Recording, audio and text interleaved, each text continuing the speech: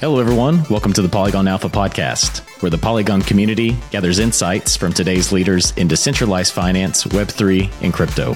I'm your host, Justin Havens, aka Crypto Texan. Let's get started.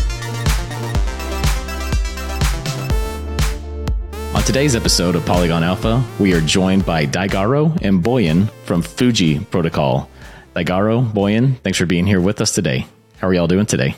Feeling awesome. Thanks for having us, Justin. Yeah, thank you. Happy to have you all here. It's a real pleasure. So we usually like to get started off with just the background of our guests. So, what is your background? What were you doing before Web3?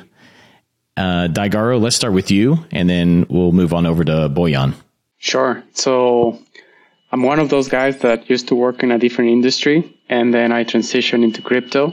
But I have always, at least since 2014, I've known of Bitcoin. I remember reading the white paper and getting hooked since then, though I didn't do anything until later on. However, my background or my professional background is in aerospace engineering, complete different industry. But I think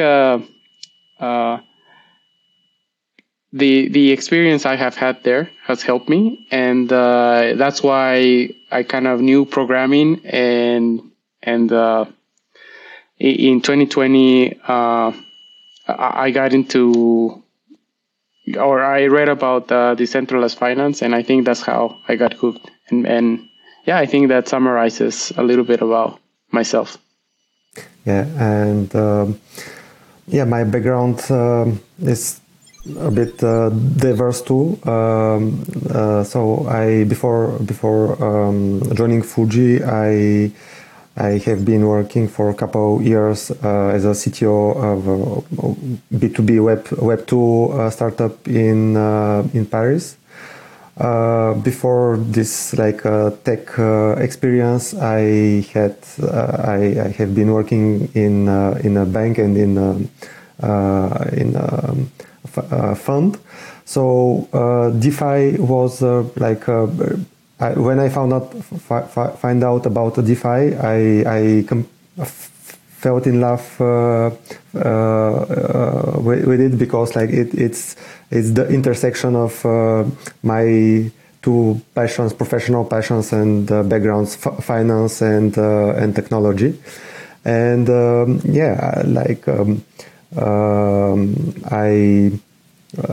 I met Daigaro last year during a hackathon, and where our journey started. The Fuji journey started. Last January. That's so interesting. So Daigaro, you were an aerospace engineer, and then Boyan, you were in traditional finance, but you switched over to web development. But the two of you met at a hackathon. What hackathon was that, and what drove the two of you to go to that hackathon to even meet each other? Yeah, actually, it was even we even didn't meet because it was an online hackathon. We met a couple of months after we founded Fuji. So yeah, actually, it was a complete remote relationship. And it was completely by chance. I guess it was the case for both of us. We subscribed. We got to the to looking for other teammates, and we formed a team with other people, and here. This is how we met, and how eventually things happened. Yeah, I think if I can add something, we were just on Discord, kind of I'm looking for teammates, and it was kind of a serendipity that we just met, and I think we kind of had the same vision of building something new, something different, probably not just and I'm talking about the hackathon. We wanted to have something original, and I think that's how we came up with the idea for Fuji. Okay, so Fuji was a product of the hackathon. we came up with it by just, during a brainstorm, like by asking ourselves, okay, what everyone else is doing right now, and it was in the hype of like DeFi. Yeah, the DeFi summer was over, but still DeFi was very hot. And by that time there were a lot of youth aggregators that were up on the market. And we say, so everyone is looking to maximize their yields, but no one is looking to minimize their cost, right? And this is how we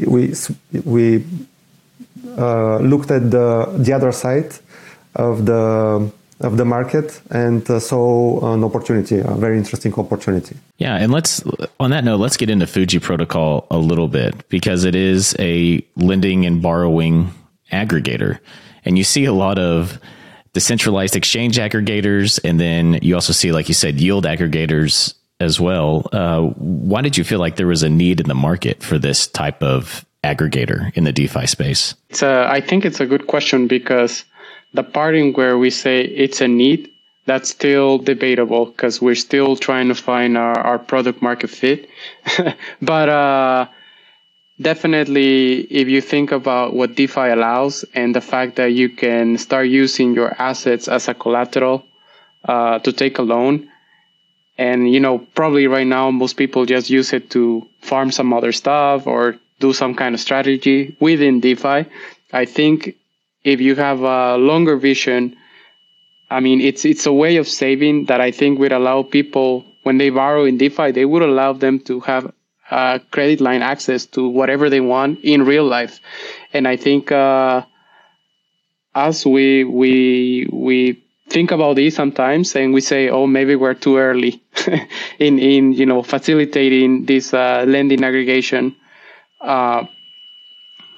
But this is just to mention some of the things that cross our mind when we were thinking, well, right now, if you want to borrow, or you have to search the best rates, you have to see which platform you have to use, and the optimization of doing this wasn't there. So that's the angle we took. Exactly. And just to add that, we see first the rates, the interest rates in different markets are highly volatile. So for the regular user, if they have to switch between different lending providers themselves, they can. There are also tools to do so in an easy way, but there is the overhead of the efforts that users have to invest in order to achieve this optimization. On the other side, we are seeing on every chain several money markets, several lending protocols being there. So if we add also the complexity of money markets on different chains, proposing different conditions, so we see how this market is super segmented. So I guess it's like I would call it a need for the next wave of users, or even for the current users, to have a tool such as Fuji to aggregate for them, to relieve them from the burden of like looking throughout the markets, doing this automizable actions themselves. So this is our niche. These are our users.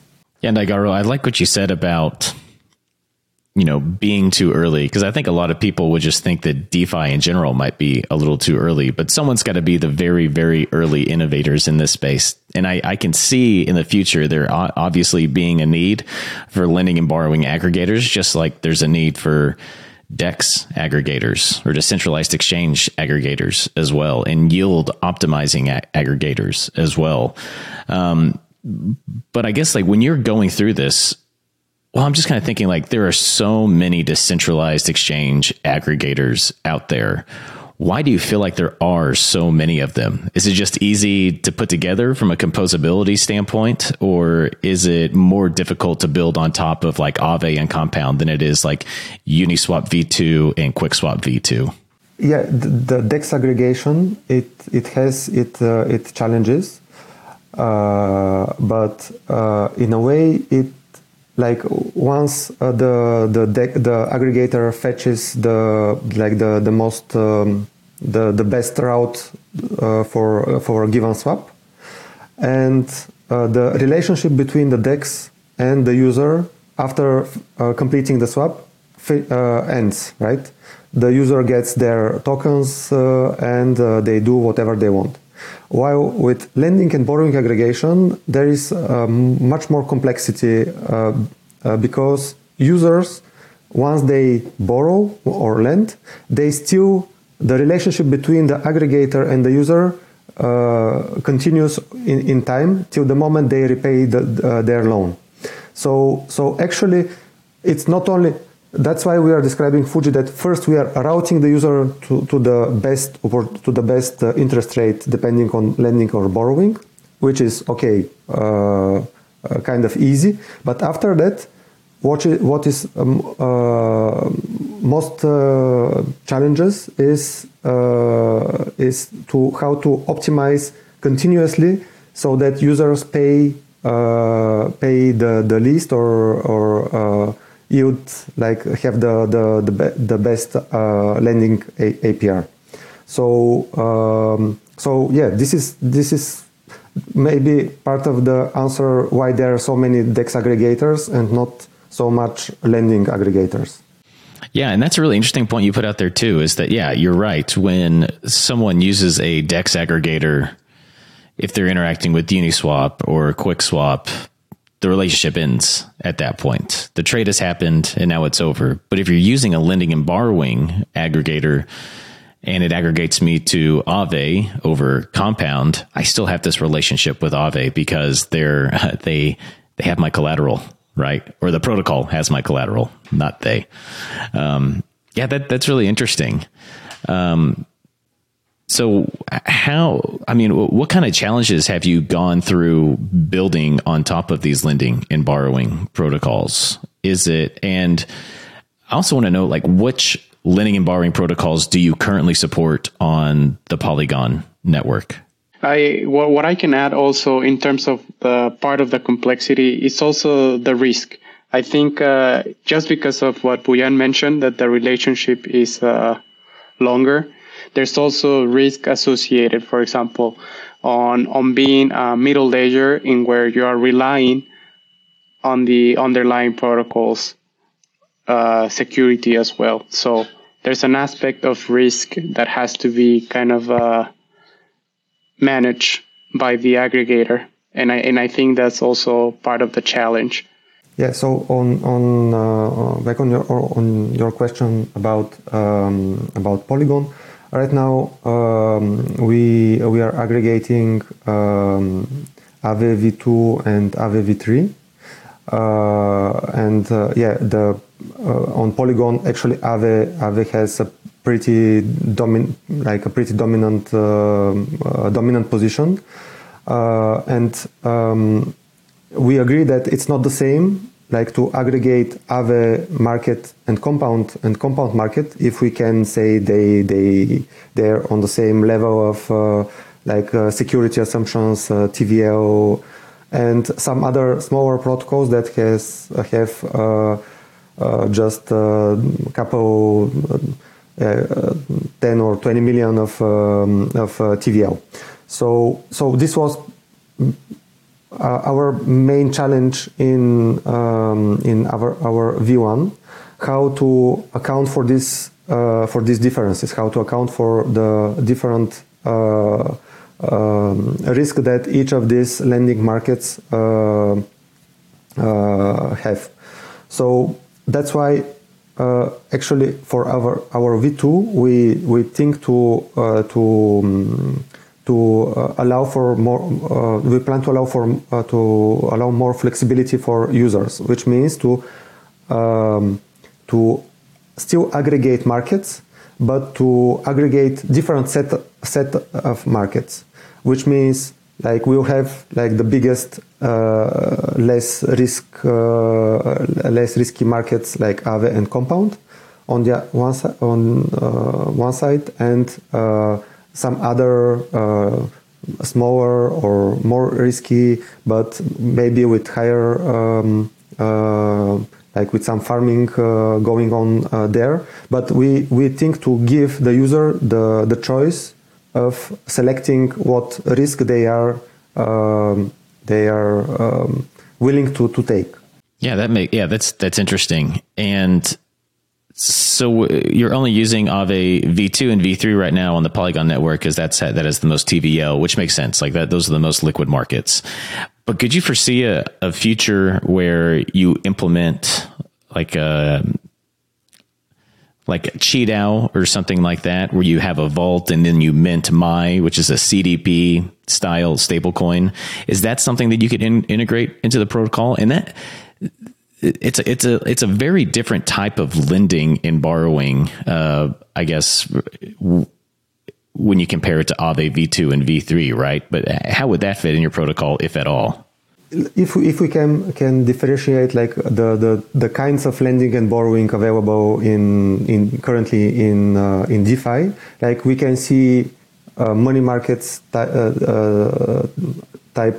Aave Compound, and money markets type Chi, Maker, Abracadabra. So yeah, exactly. And with our alpha version, our V1, we have like we were focused on just the first type, but we definitely in our V2 we foresee to aggregate also the other type of markets, and why not like having a combination of both. What I mean by combination of both is like you can take out a loan in USDC, for example, and we route you to Aave at the beginning. But after that, like we find out that the user finds out that they want to actually not paying the interest on this stable coin and switch to another one. And here is where we can provide this kind of Fuji votes, where users will be the vote will be rebalanced between stable coins that accrue some that are bearing some interest, paying some interest for them, and stable coins to refinance for them so that they don't pay any interest at all. So essentially, a user could swap their stablecoin position based on the current market rate to benefit to take advantage, I guess, of that arbitrage situation. Yeah, like to swap the debt, or also to swap the collateral. Like they have a position in with collateral WBTC, and for some reason they want to swap it for WETH or Matic, and so it will be possible with this kind of votes. That's really interesting. Yeah, I can definitely see a use case there. It just makes things a lot more convenient for the user, which, I mean, that's mainly what aggregators do in general, right? A lot less research. The protocol does the research for you. So, like, do you have one global position at Fuji for all of my assets? Yeah, I think I can answer that. So, for example, in the architecture that we have designed, there's something called a pair. So basically, a pair is a collateral and a debt asset. And I'm talking here specifically about a borrowing vault, in where you're able to take a loan. So with this pair, everybody that is in this market are pooled together, and basically the vault is the one representing the pool in the lending providers. So in the more specific, in the V2 architecture, we're actually defining the vault as an ERC 4626. A little bit of dyslexia there, sorry. But the idea here is that the pool, everybody that enters this vault, they get shares of the pool, both in their collateral or in their debt.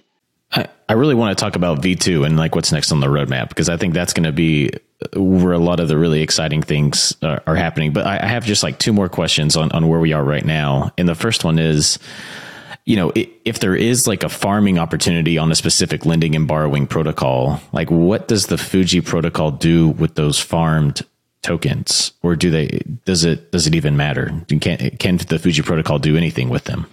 Yeah, it's quite important question because most of the protocols they provide this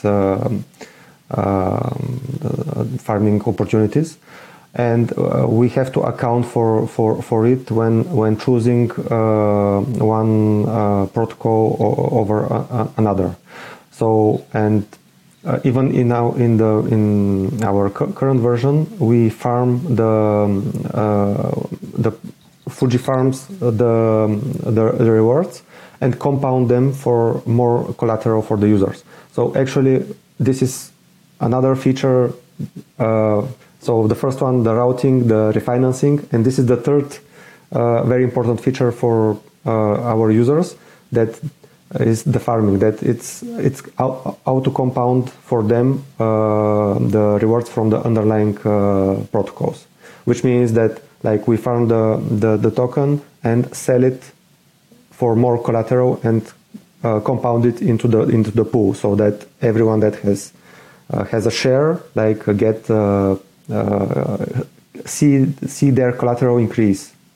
Oh, that's really interesting. Okay, so the farm tokens are essentially just dumped to improve the collateral factor for the borrowers, correct? Wow, that's amazing. And so currently, Fuji protocol, the markets are pretty much siloed depending on which blockchain you are on, right? So if you want to borrow and lend on Polygon, you're stuck using only Aave V2 and Aave V3. Maybe I shouldn't say stuck, because those are very, very good protocols to lend and borrow from. But what's the next step? It's the multi-chain future, right? So do you want to talk a little bit more about version 2 and what that has to offer for users and developers alike? Yeah, I think I'm just going to speak briefly about the multi-chain world. I think there's two general theses, right? People that think there's going to be this layer one that is going to dominate everything and everybody should just build there. I think there's evidence now, and we're seeing that the thesis of the multi-chain world is there, and like is probably going to continue in where, so certain applications are going to be in specific chains, and the DeFi market is going to exist on these different chains. So I think based on this and the idea that this will continue, and that the new wave of coming users will have to deal with this multi-chain world, I think that's where our Fuji V2 with cross-chain capability starts. So maybe, Boyan, you want to extend? Actually, it's something that was hinted by our own users, like asking questions like, okay, now I want to use Fuji on Phantom, but I have some assets on some other chain, and like what bridge you will advise. So, and actually we see there is a huge friction in this like multi-chain world, right? Like users are forced to switch between different products, between different UIs to achieve something that could be easy. Even protocols that are multi-chain they don't have a way for their users to interact within the same interface on the different chains. Like they have a link to go to this bridge and do whatever you want and come back. And for real aggregation of lending markets, we want to propose to users all this experience to happen in one place, which means, for example, user has collateral on chain A. They want to borrow. To borrow and to get the assets on chain B because there is something they want to do with the borrowed amount. And we have, like, if the user is about to do this operation themselves, they have to do like between 5 and 7 or 8 transactions. And what we are aiming with Fuji V2 is to allow this to happen in only single transaction, which means the user, they just select the chain where their collateral lives, where they want to borrow, and there is just one transaction, and they get the borrowed amount on their address in chain B. So yeah, this is our ambition, and it is like it's a good time for this kind of application to be proposed to users, because we are seeing like more and more layers of the bridge layer being able to get into the application layer, which means that the bridge itself, it won't be anymore like another application. It will be part of the core application that users are used to use for their deals. This is fascinating. So on the V2 version, I could essentially say, hey, I want to use wrapped Ether as collateral and I want to borrow USDC against it. And it would just show me different protocols on different change and which rate would be the most preferred for me, the lowest, I guess. So that's really interesting. But then like on the case of like collateral and debt swaps, which we talked about earlier, it makes sense to me, I guess, if it's just from a siloed protocol or blockchain to blockchain basis. But when you go multi-chain with collateral and debt swaps, it gets a little fuzzy to me. Can you talk through like maybe more of the mechanics on how that works? Yeah. So actually, this cross-chain Fuji that we are building, we started to conceive it back in April this year during at ETH Amsterdam hackathon. We participated as a team under a different name, but we wanted to build like a proof of concept of we called it a debt teleporter, which means like you have a debt position at chain A and you want to swap, you want to move it, to teleport the whole position, collateral and debt, to another one because conditions are better. We build like this proof of concept. We were even amongst the finalists, and it is possible. It is possible, and it resembles a bit of a cross-chain flash loan, with all the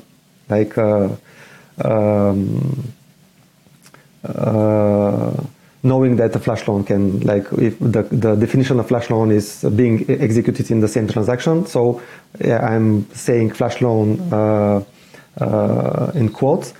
But actually the debt swaps and the collateral swaps that we talked are possible thanks to flash loans. So if we manage to create a system where we can we can mimic this flash loan cross chain. Like I think it will be for our V3. So yeah, the debt swaps and the collateral swaps, they are possible within a chain because we have to use a flash loan. But in the future, when maybe Fuji relies on our own pools of liquidity, that a trusted contract can take a flash loan, can take a loan on chain A and repay it on chain B, and there's some inner workings on rebalancing these liquidity pools. So in that case, we can talk about cross-chain debt and collateral swaps. So for now, it's the case for V2 is cross-chain lending and borrowing. Yeah, and the debt swap will happen if the opportunity is within that chain. That can be done. The cross-chain debt swap, I think that's more complex, and I think it involves this quote cross flash loan. That basically it's you need a temporary debt on one side of the chain that there's some trust assumption that you will pay it back, and I think that's the part of the system that kind of requires these liquidity pools that perhaps in a V3 we can integrate. Yeah, this is really interesting. I feel like these are just a lot of the challenges that we've been talking about in the DeFi space for a while that Fuji is addressing or attempting to address, because this is like really difficult. And when you said flash loan, yeah, I mean, when I think of flash loan, I think of a transaction that opens and closes within the same block. And but it's so flash loan in quotes, because from a cross-chain perspective, it's like a semi-flash loan. I mean, or a Fuji flash loan. I guess y'all could kind of determine what it's called if y'all are going to be the first ones to do it. I'm not aware of anyone else doing that right now, which is really interesting. I also want to talk about the 4626 standard. I mean, how are y'all leveraging the ERC 4626 standard? And was it just, the standard came out and you were thinking, oh, we need to use this in our protocol some way or another? Or was it you were looking to solve a specific problem and then the ERC 4626 standard went live and you decided, oh, this is what we were looking for? How did all of that come to fruition? Maybe I can talk about part of it. And maybe Boyan, you extend after that. But one of the problems that you face when you want to move data chain to chain is that if the data is changing, in the case, for example, debt, right? You're always it's always accruing, and if you want to know how much you owe on the other chain, this ever-changing value, it's kind of a challenge to know, okay, this was at this moment, but when it actually executed on the other chain, it should be another number, right? So there's a challenge there. So ERC 4626 allows, for example, has this share system in where shares are a fixed portion of a pool, and the shares don't change. The amount of shares is not an ever-changing number like the interest that you're owing. So with the structure that they already did, it's I think for us transferring shares between chains was more easy than transferring current debt balance or current collateral balance plus interest. So that's one aspect of it. And I think Boyan, maybe we're seeing that more projects are building on this standard, and the functions are standardized.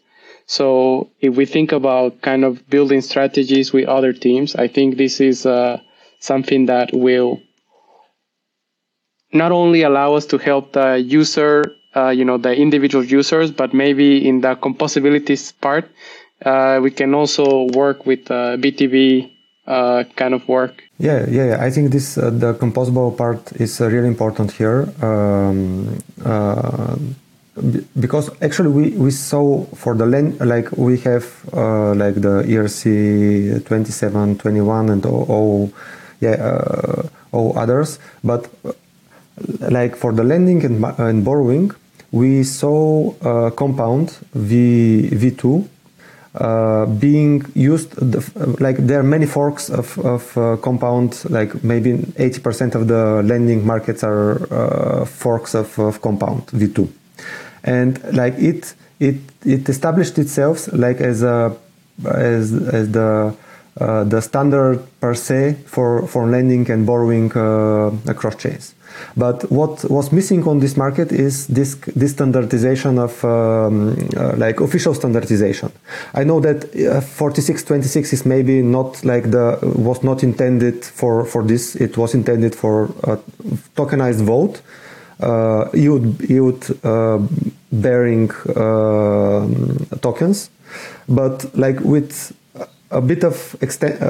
we extended a bit, so to allow also to account for not only for the collateral that is accruing yield, but also to use it as to account for the interest accrual of the data set. So yeah, this is very important, and also we see how ERC 4626 is used for exactly this lending and borrowing side. For example, with FraxLend, they extend also ERC 4626 for their new product, which is lending. So we are super excited, like to work with this standard, because like we see a huge potential for composability, and actually old standardization is welcome for a product for an aggregator like us, right? We don't need to re-implement for every different lending and borrowing market their own specific smart contracts. Yeah, standardization does make things a lot easier for the devs. Absolutely. And yeah, I think on the Polygon DeFi side, we're really excited to see how ERC 4626 starts to implement itself. And I think there are like a lot of untapped use cases that people just have not yet discovered for 4626. But we are starting to see a lot more projects starting to implement this, maybe, or starting to play around with the 4626 standard, like yourselves. MStable is one. I think Superform. I think Tet2 might be doing something with it. So it's exciting to see what those teams will do with that standard and what kind of composability it'll bring in the future as well. So loved hearing y'all's thoughts on that. But also another thing I want to talk about related to cross-chain has to do with bundling or bundles and permits. And then y'all are also leveraging the EIP 712 standard as well, regards to that. Can you give our audience maybe like a little background on what that is and how it plays into version 2? So EIP 712 basically is a standard that allowed signing messages for smart contracts to be more readable to the user or the front end client, so that they're not just signing, a random hex string that they don't even know what it is. So now how we're using this in our version 2 is that when you have to execute something on behalf of a user, there's, for example, like a router that does things on behalf of you. There's a security assumption that this router, you have to trust it, right? and when you're sending messages cross-chain, you have to know who is the message sender that you can trust. So I think what we were able to do with the permits is that you can sign a message beforehand saying that I'm gonna send this collateral to this chain, and I'm gonna allow this specific router that I know belongs to the Fuji smart contracts that they are gonna open the borrow position and they're gonna send the funds to me. So it essentially allows on the receiving chain to do actions on behalf of the user by just signing a message and saving the user the additional transactions on the other chain. So yeah, everyone knows about actually this EAP is as we call them permits, right? It's like we know some ERC20 tokens that instead of requiring from the user to do a approval transaction to approve, for example, when we do a swap on Uniswap, like we have to approve the token beforehand so that we can swap it. And some tokens they allow for signing just a message and which to be used as a approval for the contract to execute this transaction. And so this is like the base case of the permits, and like our challenge, the challenge for us was how to because the user in the cross-chain lending and borrowing, the user acts from chain A. And the actual borrowing, depositing and borrowing will happen on chain B. So from by another contract that, as Daigaro described, the user has to trust. And so that's how we came up with the idea that we can use the same mechanism for signing approval, but instead of for the approval for ERC20 approvals, like we use permits for debt management. Like the user signs this message, we transfer it to the other chain and validate it on the other chain, and the user, like the contract is authorized by it to borrow on behalf of the user, to deposit and borrow on behalf of the user. Yeah, it's definitely helpful when I sign a transaction and I see just a giant string of hex numbers, I don't take the time to try to pay attention to what it is. So I've always thought that this was a nice little implementation and just a nice little, I guess, improvement to the UX for the users in general. Because I think that's one of the main things that we're missing in DeFi right now, but it's improving over time. It's just like the UI and UX improvement for the users, right? What are y'all's thoughts on UI, UX, or what is Fuji's philosophy on that? Yeah, our philosophy about UI and UX is to abstract away as much as complexity as we can, so the user can focus on what is the most important for them. I think the biggest advantage with Fuji V2 will be that this huge improvement in UX is that the bridging logic itself is baked into the application itself.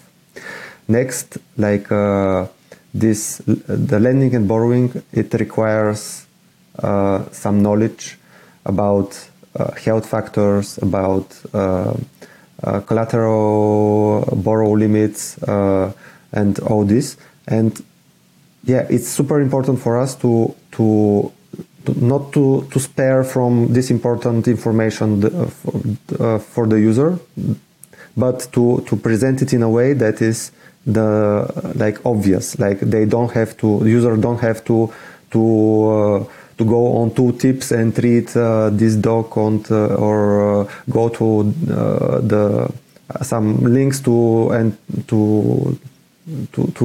get the basic understanding.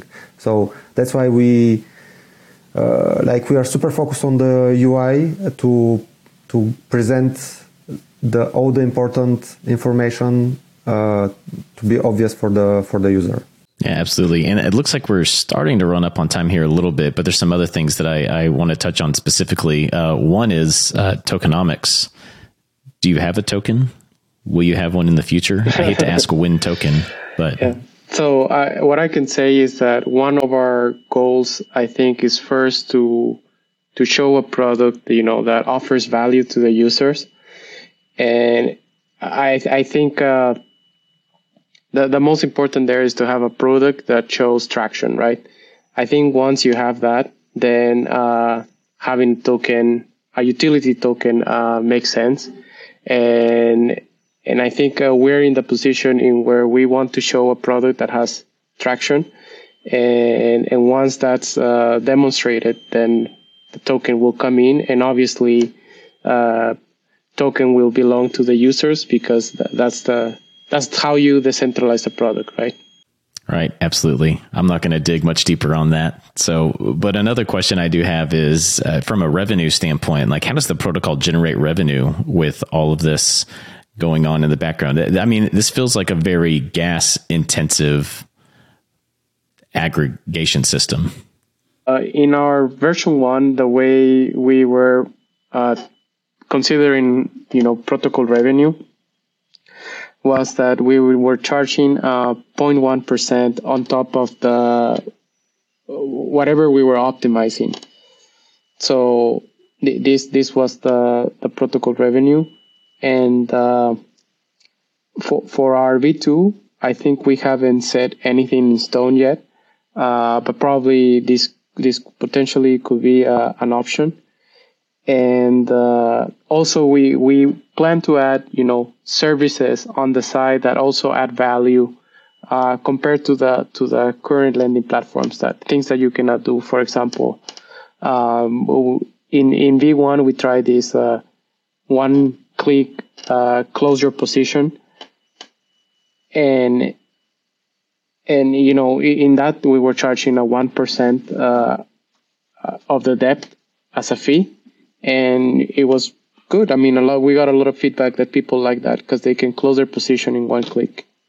Yeah, I think here our direction for revenue streams is like we have like a basket of like some base services that they don't pay for, like the sustainability, like they don't generate the most the biggest chunk of the revenues of the protocol, but like other like satellite services that are also very important when users manage their positions, and to charge users with this for these services. So yeah, I guess it's like a well-known like way of